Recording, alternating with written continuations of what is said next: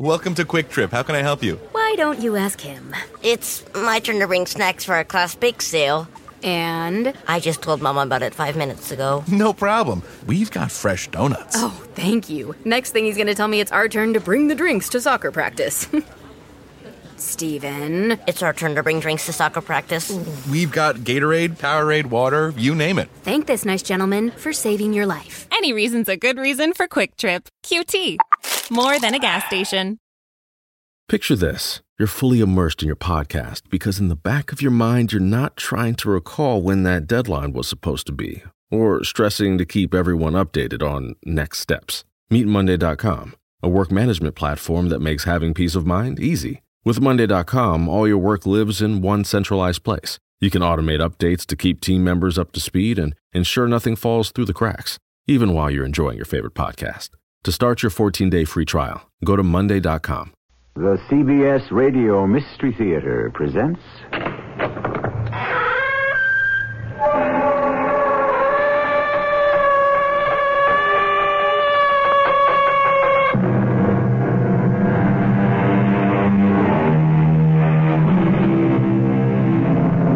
Come in.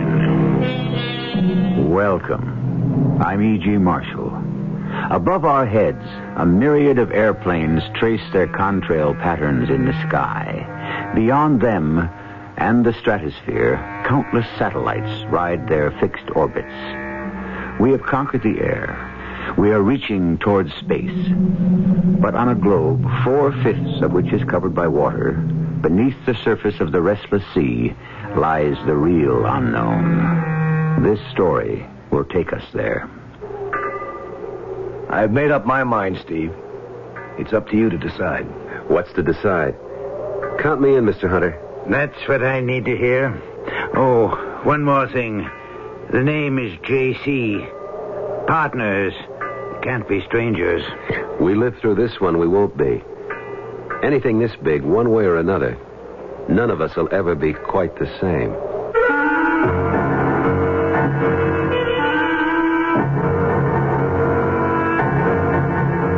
Our mystery drama, Raptures of the Deep, was written especially for the Mystery Theater by Ian Martin and stars Michael Tolan. I'll be back shortly with Act One. Grease stain, oil stain, mud stain, and chocolate. When you want a tough stain out, shout it out. Now you can prove Shout's a mom's best friend. Before washing, just spray it on a tough stain. Wait a few seconds.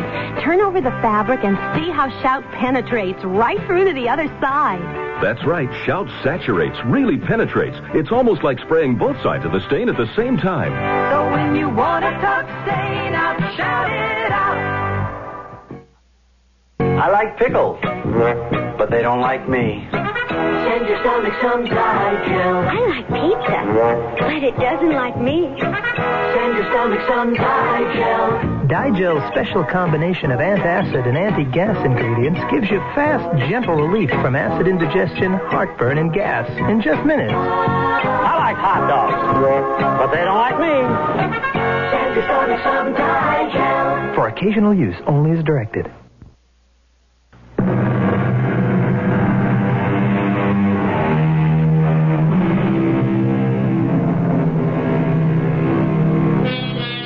There is a vast difference between the mysteries of the sea and those of the infinite space beyond the envelope of air that surrounds us. In space, man must cover vast distances by machine to delve into the unknown. Under the sea, machines can travel and observe, but there is so much terrain, so much life, and movement is so limited that eventually only man himself, unencumbered, is the ultimate explorer. The diver, and in particular, that special breed of men, the scuba divers. Hey, Cobb, you old son of a gun, the Marines have landed. Get your butt off that helicopter and report for duty. Where's your gear? Johnny, the pilot's going to dig it out for me. It's stowed in the tail. There's no time. This is a big one. You can dig out your own gear. I'll help you with it. I got a car waiting, and I'm driving you straight to the Pandora. The what? Pandora. That's the name of J. Calvin Hunter's ship. Ship? You can decide if you want to call her a boat when you see her. By me, the Pandora's a ship. The dame who opened up the box and let all hell loose. That's her. Well, why would he want to call his yacht that? Better ask him. I don't know. It smells like trouble. When have you and me ever got into anything else? This one, we'll never forget. The name is Steve Carr, but it didn't start out that way. The real name, the ethnic one, is Stefanos Karalis. Both my mom and dad are from Greece, and I still speak Greek as well as I do English. Me and Cobb Straker were in the Navy together, frogmen. And after we got out, we went into the salvage business. What I mean is, we handled a lot of jobs, but only on the number one jobs did we work together. Matter of fact, we hadn't seen each other in 6 months. I'd been working on some offshore oil rigs around Galveston, while Cobb had been keeping a finger on the pulse of what we really care about. Buried treasure. He stayed with the firm's base in Freeport, Bahamas. We had a lot to catch up on in the car. So Galveston worked out? Yeah, finally. What happened to your cake? Oh, we found the Estrelita okay, in about 40 fathoms. And? Just the ribs, and pretty well broken up. The keel was still there, and enough of the stern to identify her. 2 cannons, one eaten away so badly it was scarcely worth raising. The other in fair condition. But the treasure? Who knows, buddy boy? You fish around the Bahamas, the Caribbean. A lot of folks might have been there first. Or storms, drifting tides, or maybe she didn't have gold aboard in the first place. Well, the hazards of our business. So tell me about this prize pigeon. J. Calvin Hunter? No. Why not? Because I want you to set up and listen to him yourself. This could be big, Steve. Really big. Or just so much hogwash. I want to let you judge that for yourself. We hadn't far to go to the wharf where the Pandora was moored. Cobb was right. This was a ship in every sense of the word. She was almost 200 feet overall, beamy, and for sure well over 2,000 tons. One glance at her silhouette told me she had every kind of device to handle deep diving, and the equipment to go with it. I felt a tingling anticipation. I could sniff an explosive future. We parked the wagon and unloaded my gear. Mr. Hunter was waiting for us on the fantail. He was taller even than Cobb, but thin, all whipcord and steel. He had eyes like bullets that shot out from under heavy, dark eyebrows. You made good time. This is Steve Carr, Mr. Hunter. He's almost as big as you are, Cobb. Not quite, sir. How do you do? Welcome aboard the Pandora, sir. Sit down. Well, now, did Cobb brief you on what all this is about? No, sir. He wanted to let you tell me yourself. So you could make up your mind whether or not I was a nut or not, I didn't say that, sir. No, I did. And I'll lay you 100 to 1. Cobb did also. It's a beautiful ship, Mr. Hunter. Well, it ought to be. Cost enough. But it's going to pay for itself one of these days.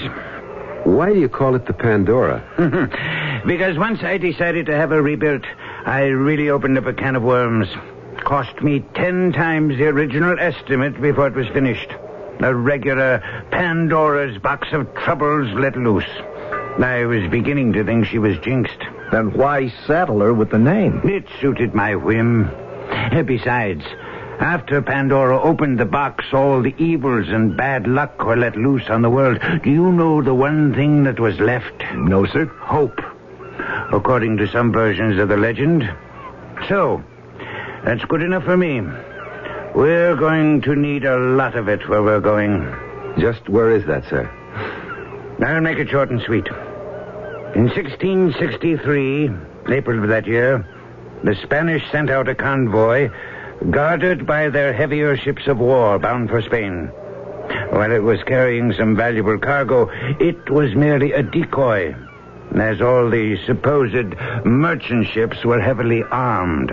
To decoy the British into attacking? Right. A decoy for what, sir? First off, to try to lure enough British and French privateers into destruction and clear the seas. And second, to draw away attention from a real prize. Right, Steve. The Alhambra. A colossus of a merchant ship that they had built, which was loaded to the waterline with gold, silver, and precious jewels. The value even then was in the millions. Today, it could at least run to 500 million, perhaps more. They sent her out alone? No. She was convoyed by 2 smaller men of war, and she took a different route. But either the British and French weren't fooled, or enough of them were smart enough to smell a rat. No, they were fooled. Most of them. But not 3 heavily gunned British privateers who were lying in wait for them. The weather was lucky for the British. They came out of a fog bank and sank the first man-of-war without taking a broadside in return. Then they turned their attention to the second, and with a bit more trouble, sank her. But when they turned to take their prize, they had a blow. She'd slipped away in the fog? No. She was too big and lumbering to elude them. So instead, the captain, following his sealed orders, commanded everyone into the boats and lit a fuse to gunpowder charges that had been set for just such an eventuality. He blew his ship out of the water? Not quite. He blew the keel and half the bottom out of her, and she foundered and sank like a stone. Huh. Right off the coast here somewhere. That's my secret. I have a lot of them, because I have to be careful, gentlemen. My captain, for example, has his coordinates. He knows where to sail, but not why. You boys know why, but not where. And nobody but us 3 knows what I'm after. How do you know all this, Mr. Hunter? Money. Beg pardon? It buys a lot of information. A little here, a little there. Till finally, I could put it all together. But how can you be sure the information is legit? The captain of one of the British ships was one of my more colorful ancestors. He kept a very full and detailed log, which has been preserved as a family curiosity for the 10 generations since it was written. You know where the ship went down? Exactly. 300 years ago. And at what depth? That I don't know. With luck, it could be one side or the other of the trough. Which trough? That would be the start of telling, wouldn't it? Until I know you're committed. Well, what do you say, buddy? Heard enough? No. How do we split? That's simple. Since I'm paying you your regular salvage rates, I carry all the financial risks. But I'm not greedy. 60% for me. You split the other 40 as you will. If there's anything to split. That's very generous, Mr. Hunter. Well, it's worth it for the very best. The tide is turning. We should sail with it, if we can. Have you heard enough to decide? Well, I've made up my mind. Up to you, Steve. What's to decide? Count me in, Mr. Hunter. That's all I need to hear. Oh, one more thing. The name is J.C. Partners can't be strangers.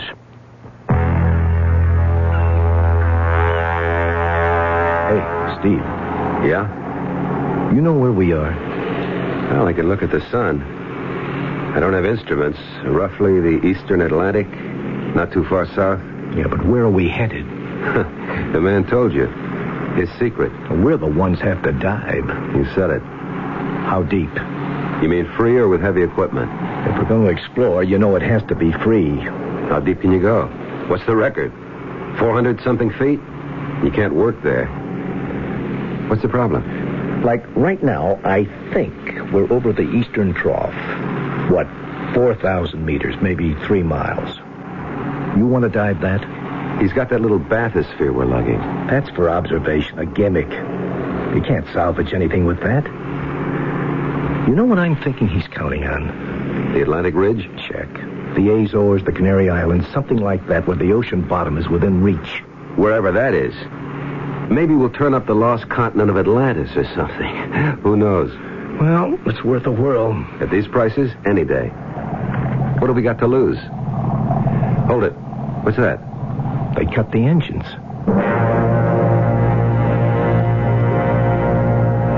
We had dropped anchor in 25 fathoms. That's a long way down. 6 feet to a fathom, 150 feet. Everyone was out on deck when we got there. It was just at sunrise, maybe 4:20 in the morning. J.C. signaled us. He wanted us down in his quarters. There was coffee there, and a large chart on a table marked out in a grid. He pointed to a dot in the middle. This is our position right here. You and Cobb will take sectors and scout them. We'll use marker buoys to indicate what has been searched. Blue. With the red one, in case we turn up what we're looking for. Now, when do we start? How about this morning? Just what I wanted to hear. Suit up. Let's get going. You going over with us, J.C.? No. I'm a little old for these depths. Well, maybe we all are. Now, look. We have a decompression chamber. I want you to take the least amount of time on the bottom that's safe. If it's too deep, we'll helmet you and put you on the air compressors. It's deep, all right. How long will you be down? Oh, something like an hour and a half, figuring we spend 30 minutes maximum at 160 feet odd. Well, it'll take 45 minutes staging out on the way up to beat the bends. Okay, don't push anything. We've got all the time and most of the money in the world. I have a syndicate backing me. Now, be careful. Our middle names. Ready to go, Cobb?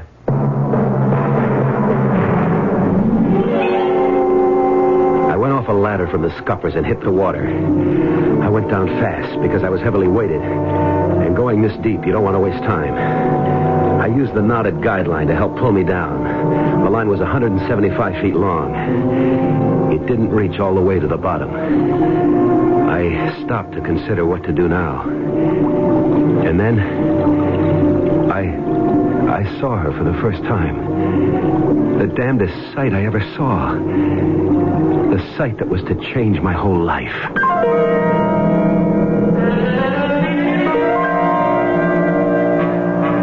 What does a young man see in the ocean at nearly 30 fathoms deep that will change his life? And whatever it was, what does the term her mean? A female of some species? Or a female of the species? A woman? And if so, what kind of woman in the depths of the ocean? I'll return shortly with Act 2.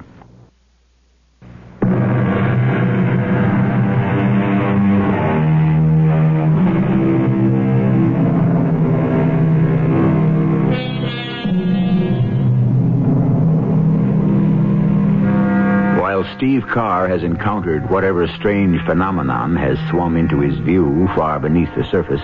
His partner, Cobb Straker, has surfaced unexpectedly and now is being helped back aboard the ship. His relatively sudden reappearance has been a surprise to everyone aboard, and J.C. Hunter is the first to lend him a helping hand, reaching to take his fins as he shucks them in order to climb the ladder back aboard. You all right? Sure. I came up because there's no point to the dive. What do you mean? Adams, take Mr. Straker's equipment. Help him out of the tanks. I don't know what your anchor hook snagged, but it must be some kind of a hill or mountain. What do you mean? Well, we've got 175 feet out of weighted guidelines, but mine at least still don't reach bottom. Once I got to the end of the line, I chickened out. I wasn't going any deeper on my own. And what about Steve? He's still down there. Well, maybe he's lucky. He hit a slope or something. I'll catch my second wind till he comes up. Maybe we can replot this whole dive better. How long will he be? Well, any minute now, unless he narked out. He what? Nitrogen narcosis. Raptures of the deep. A sort of deep-sea drunk. Complete euphoria, and you lose all track of time. Hey, he went down before me. Where the devil is he? Maybe you'd better go down after him. Well, if he doesn't break water in the next couple of minutes, I sure as shooting will. Oh, there he is. Well, where you been, jerkola? What do you want to do? Give us all the hives? You all right? Just cutting it. You want to gaff me aboard, Cobb?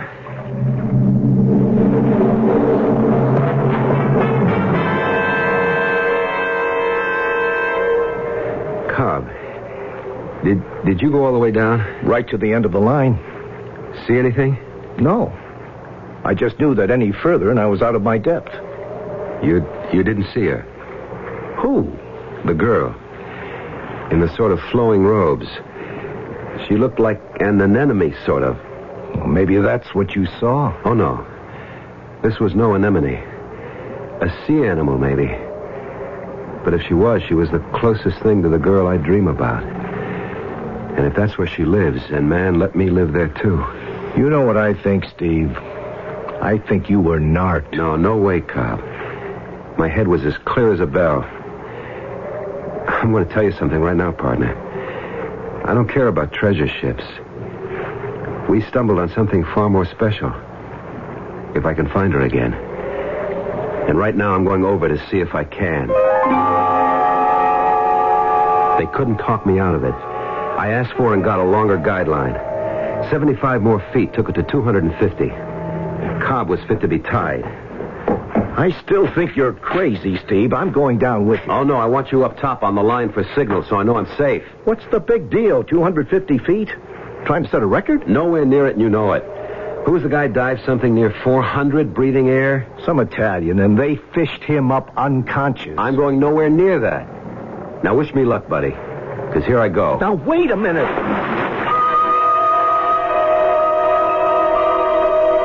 I went down the guideline, hand over hand, like a circus flyer climbs to the trapeze platform. I wanted every minute I could have on the bottom, if I ever got there, or wherever I ran into her again, if I ever did. But outside of the beam from my torch, everything was as black as being locked in a closet. Where is he, Cobb? Last signal he gave me was at 225. Fruithead, it's too deep for free diving. Signal him to come up. Well, what do you think I've been doing? Hold it. He just reached the end of the line. Well, at least he ain't going no further. I don't know how long I hung there, but at last I gave up. It was too dark to think of leaving the line, not without some ground underneath to read. I signaled I was on my way up, but before I could even start, they swam into the range of my light. I never saw anything like that. Man-shaped, only they were scaled all over like fish. Not only did they wear foot fins, but their hands were the same. Their heads looked something like birds, with a sort of beak and the face scaly, too. There were too many to count, and they swam as swiftly as dolphins. And in back of them was the girl I'd seen before, in the flowing robe and the swirling hair. I had time only to send an urgent signal up the line before they swarmed over me. What is it, Cobb? I don't know. Alarm signal. Something's wrong. I'm going over and down there. Stand by the line. Keep your hand on it. One jerk means everything's Jake. 2 steady jerks, repeated, means we're on our way up by stages. 3 sharp jerks, repeat it or not, means you better have the decompression tank ready when we pop out like corks. You got it? I have it. What do you suppose he's run into down there? JC, there are so many mysteries in the black beneath that green cover. Who could even attempt to guess? 2 of the scaly porpoise things grabbed me by the arms and tore me away from the line. They were incredibly powerful, and I was helpless to resist. They started on a plunge deeper into the ocean on the command of one of them who seemed to be in charge. It was then my guardian angel acted, stopping them imperiously. Suddenly, in my confused state, I realized they were speaking to each other quite freely. I could hear the sound of their voices and the words. But even more unbelievable, I could half understand them. They were speaking a strange, old-fashioned kind of Greek. No, Stanislaus, you cannot take him deeper. He has invaded our territory. He must be brought to mine, Nucleus. These are my orders. Not as he is. He cannot stand the pressures. We must have an air tank. It will meet us on the way. I hope it's not too late. I don't think he has much air left. He'll manage. He'll have to. Couldn't we wait for the tank? I tell you, he may die. Let him. He is the enemy. If we can take them alive, very well. If dead, what's the difference? At least let me escort him. I order you, let him go. He is my prisoner. I was in a daze, my mind suspended in shock as my body tried to take these huge depths. How was it possible these strange entities could speak to each other freely? Then I thought of fish, and more than that, dolphins and whales who communicate without problem. I wanted to pull the mouthpiece out and try to speak myself, but I knew I was not adapted for that. But most of all, I was amazed that by the accident of birth, I had the ability to understand these creatures and the arcane Greek that they spoke. The only terror was that I could tell the air in my tanks was running out. What happened, Cobb? Search me. He's gone. There's no sign of him. Gone where? I don't know. Narked, I guess. Raptures of the deep. We've got to fight it all the time we go deep enough. Oh, you think we've lost him? Oh, not in my book. I wouldn't have come up except I ran out of air. Get me in the tank. Decompress me. I came up too fast, but I'm going down again first chance I get. I don't want to lose you too, Cobb. We haven't lost anyone. My buddy Steve is down there. All he needs is help. We were going deeper and deeper, and I could feel the terrible pressure of the water. I wanted to scream out my protest to the lovely woman who swam, if that's what we were doing, beside me. But to relinquish my mouthpiece would have meant instant drowning, which suddenly I faced. With the slightest of gurgles, my tanks were exhausted, and I spat out the mouthpiece and tried to say help. It was as if my word had been articulated, for in a moment her mouth was on mine, and she was breathing pure oxygen into my lungs. And in that moment, I saw some of the fish people swimming up towards me with a cylindrical tank just before I blacked out.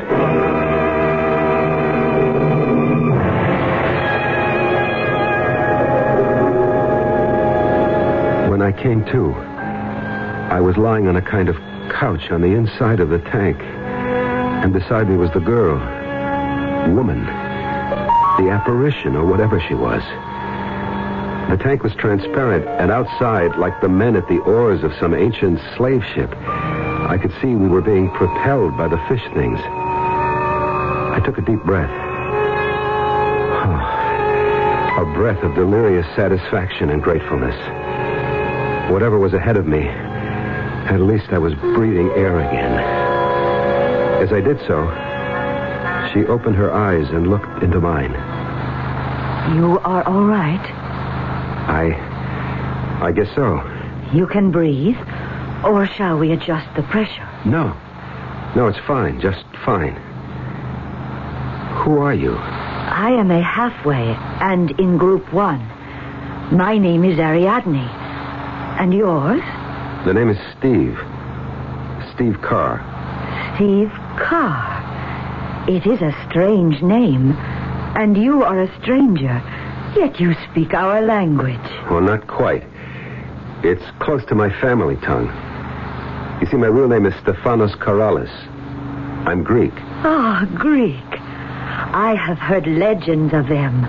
They are a people who borrowed our language. Beg pardon? They came in ships, so the great book says. But we drove them off and sank them in the sea. But some, it is recorded, escaped. And they stole our language and our culture. What culture? The one you are being brought home to. Oh, how I hope you can survive. Don't worry, I'll make the attempt. But what am I going to survive to enjoy? You do not like me? Lady, that's beside the point at the moment. Where the devil are you taking me? To my home. And the home of my fathers. To my country. To Atlantis.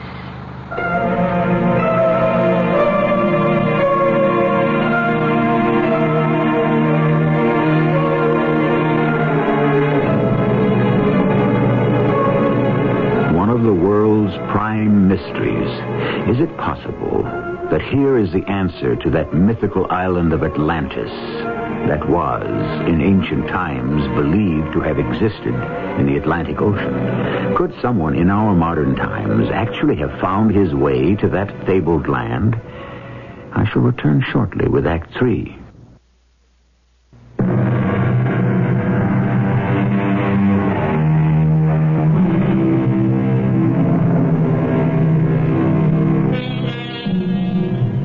lost island of Atlantis was first mentioned by Plato, the Greek philosopher. Later, in the 1st century before Christ, Solon, the father of law, reported that he was told of it by an Egyptian priest who said that it had been overwhelmed by an earthquake or a shifting in the world's crust, that it had sunk in the sea 9,000 years before his time. This is only one of many legends of the lost Atlantis, including the one you are listening to in my present report. I remember being propelled by the strange creatures through a thick, waving forest of kelp. The great undulating trunks perhaps some 2 to 3 feet across, and reaching up from the ocean bed into infinity. From then on, everything was blank, until Ariadne woke me up. You can come out of the cylinder with me now, Stephanos. Where are we? On the floor of the ocean. Oh, no. No, Ariadne, I have no air. I can't breathe. You will have air. How? Did you fill my tanks? No need of that. You will be able to breathe now. No, you don't understand. I can't breathe underwater like you people. Oh, but halfways like me can only breathe for a limited time. Only the androcytes are adapted fully to breathe underwater. The androcytes? The men fish? You see, they are no longer here. Where is here? In the home place. The island under the sea.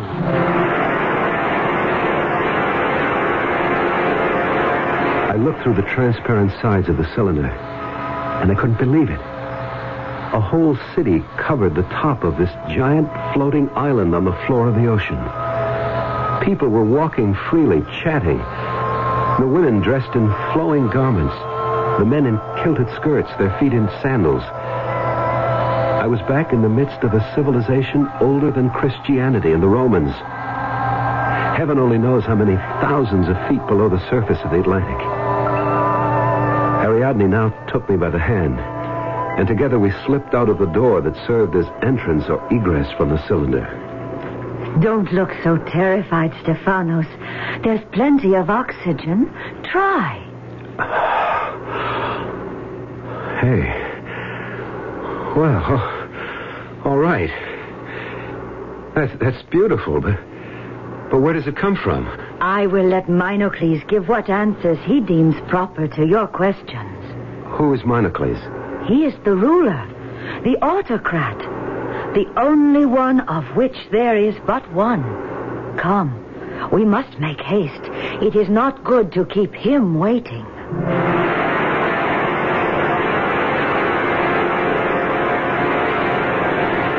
I have brought the outsider, Minocles, as you commanded. Bring him forward, that we may talk.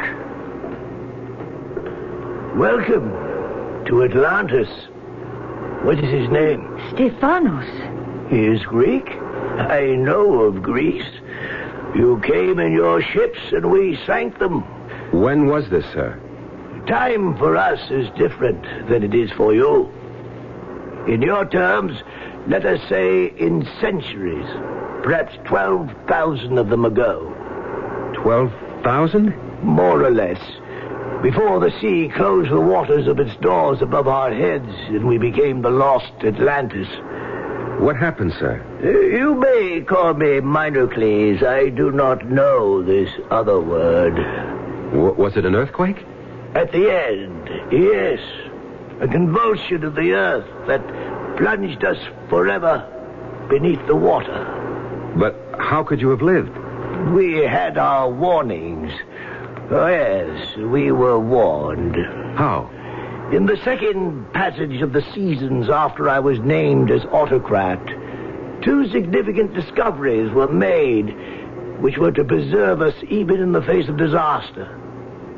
One was that our island had begun to sink slowly, and that our civilization was doomed unless we could prepare to adapt. Come with me. Once I could look from these heights across Atlantis to the sun setting on a sea that stretched beyond the wall about our island. The wall? You see? Stone piled on stone and sealed stone to stone to shut out the encroaching waters. Like Holland and the dikes. What'd you say? Just another people who had to shut out the sea. Like us? No, not like you. They never sank into it. What did you do when that happened? First the wall, and then the dome. I don't understand. Look up, Stephanos. From the top of the wall, arching above us, we are sealed in one huge envelope. A giant sort of plastic bubble. You live in the opposite of a goldfish bowl. A world of our own. Within this protected area, we manufacture the breath of life. How? By pumps, which extract the oxygen from the sea, very much as fish gills do. But how long did this take to build? We had 1,000 times the wheeling of the seasons. 1,000 years? Long enough to be ready for the convulsion that cast us to the bottom of the sea. How do you live? What do you feed yourselves? We had to adapt a breed, a phylum, which could cultivate our sea farms outside the protection of this, what you call, bubble. The androcides? Exactly. Simply a matter of selective breeding to reverse the process of man's rise to land from the mother sea. You mean they breathe like fish through gills and no longer can sustain life on air? Exactly. But why would they work for you? Couldn't they abandon you and make their own state? No. Why? Because they cannot reproduce. The secret of parthenogenesis. No man or woman or creature that you have encountered in our society was born. He, she, it was created spontaneously. The fabric built from some living cell taken from another. Cloning? What is that word? It means taking a cell from any given body, man or woman, then introducing it into the ova of a woman from whom part of the nucleus has been removed, and producing, after full term, a mirror image of the person from whom the cell was taken. Substantially correct. But that's a recent discovery. In your world, perhaps. It was a technique we perfected nearly 600 generations ago. You must learn to live with it. What does that mean? You are a fresh impetus for us. You bring new ideas and knowledge of wider horizons. Since you are to be with us, we must have you duplicated as soon as possible. My protests were waved away by the imperious Minocles, and in spite of Ariadne's attempts to calm me down, I was finally dragged away by a swarm of guards. The prison room in which I was confined was classic, and its dampness worried me because it brought back too vividly the immense pressure of the sea all about this relatively tiny bubble of air in the midst of the vast oceans of the sea. I don't know how she managed it, but Ariadne came to me. Ariadne. Shh. Not so loud. How did you get here? I have privileges. I am a halfway, but there is royal blood in my veins. What are we going to do? Do? I can't fit in here. How can I? You can. After the operation tomorrow, you will go to adaptation training and become a halfway like me. And you will be reproduced. What operation? To sterilize you. To what? I won't let them. But why not? If you are to be among us, we cannot have someone who can reproduce at will. It would tear apart the whole fabric of our lives. I don't want to do that. I can't be part of what you are, Ariadne. What else can you do? I can go back. Back where I came from. The autocrat would never allow you to do that. Then you must help me escape. How? It is impossible. You are not adapted. How could you breathe long enough out there? Fill my tanks with enough air. But you could not stand the pressures. Then we'll have to steal a cylinder like the one you brought me here in. Impossible. Even if I did, the androcytes would capture us, and we have no way to move it. You say you are adapted. You could move us up high enough so that I could come out safely. There is only one chance. I must help you escape.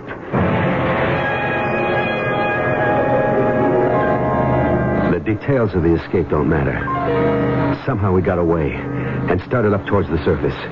And we're lucky enough, or Ariadne was smart enough, that we didn't encounter any of the fishmen. Unerringly, she led me back to the spot I had left. How long ago? And there was my weighted rope, its knots climbing towards the surface and my world. I had my arm about her waist, but suddenly she squirmed free, and she spoke to me, while I was helpless to answer. Goodbye, Stephanos. I wish I had been born as you were. But we are from different worlds, and there is no bridge between them. Only let me say one thing. I have something to take away with me which makes me different. Makes me an individual in a world where such a thing does not exist. I am glad I knew that, even if only briefly. Goodbye, Stephanos. She darted away from me so fast I couldn't follow.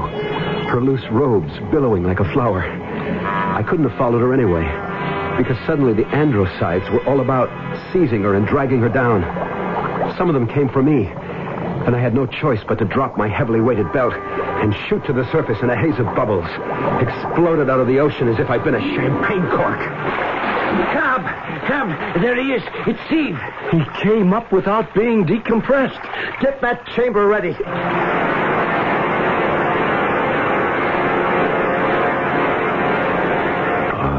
Okay. Oh. Okay, Steve. Take it easy. No, I've got to follow her. To save... Where am I? You're in the hospital, Steve. And I'm your buddy, Cobb Straker. And you just about copped it, friend. I've got to get back. I gotta get back. Steve, you ain't going nowhere. Not if I have to sit on you till you come out of all of this. But Ariadne... The dame, sure. Lost Atlantis, sure. You gotta be kidding, man. Steve, sooner or later, you've got to face up to it. You zonked out down there. You were narked. The raptures of the deep. You said it, Steve, not me. But that's all it was.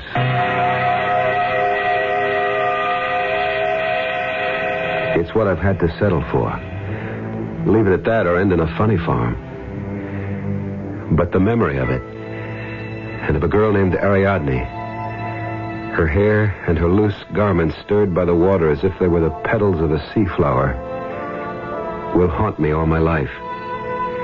We never did find J. Calvin Hunter's treasure, but I found my own. I only wish I could have kept it.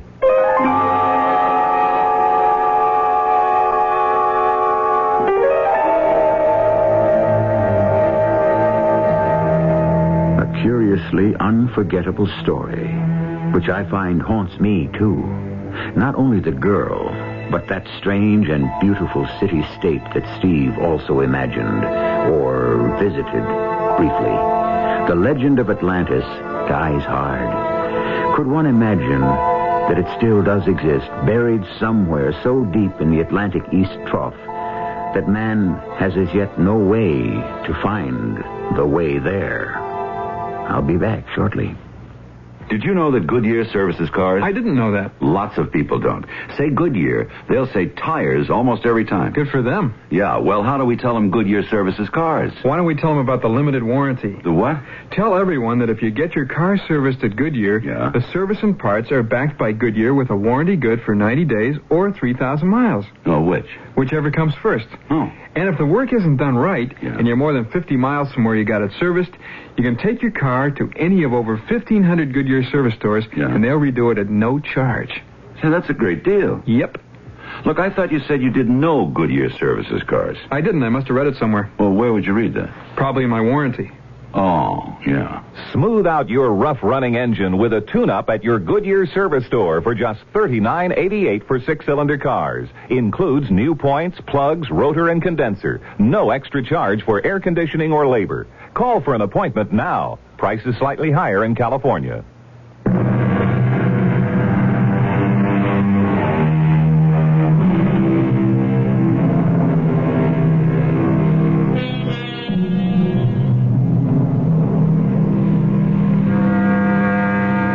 Recently, I read that Steve and Cobb had traced the drifting of a long-sunk Spanish galleon, and that all along the path had come up with gold and artifacts worth a king's ransom. I'm glad Steve struck it rich. I hope he enjoys his hard-bought wealth. I wonder if he would exchange it for that other treasure he found, or thought he found. Our cast included Michael Tolan, Catherine Byers, Ray Owens, and Sam Gray. The entire production was under the direction of Hyman Brown. And now, a preview of our next tale. Who's Marla? You wouldn't understand. You could explain it. You wouldn't believe it. Look, your name is Howard Spurlow. I know my name. You are about to be tried for murder. I know that, too. I'm the attorney appointed to defend you. We've been through all this. Why don't you let me alone? You have to have a defense. Why? Why did you kill him? It doesn't matter. It does matter. Premeditated murder, first degree, puts you in jail for life. I don't care. You don't care now. Wait. This state of shock you're in will wear off. You'll care. I wish you'd let me alone. On the other hand, second degree or manslaughter or lesser charges, you could get a maximum of 10 years. Maybe as low as 3 or 4. Tell me, why did you kill him? Why don't you let me alone? This is E.G. Marshall inviting you to return to our Mystery Theater for another adventure in the macabre. Until next time, pleasant dreams.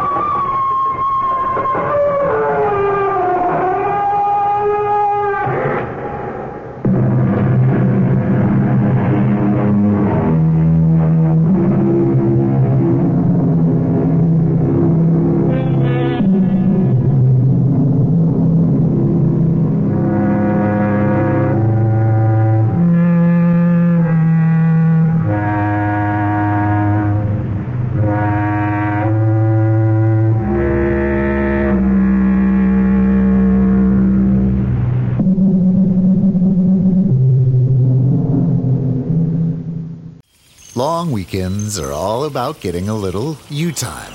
And at the Home Depot, you-time starts with you saving. Saving space with an HDX 27-gallon Tough Tote for only $13.98. Saving time with a free and fast-charging 18-volt battery when you buy select Milwaukee Power tool kits. And saving you a trip with free delivery on over 1 million items. Do Labor Day your way with savings right now at the Home Depot. How doers get more done.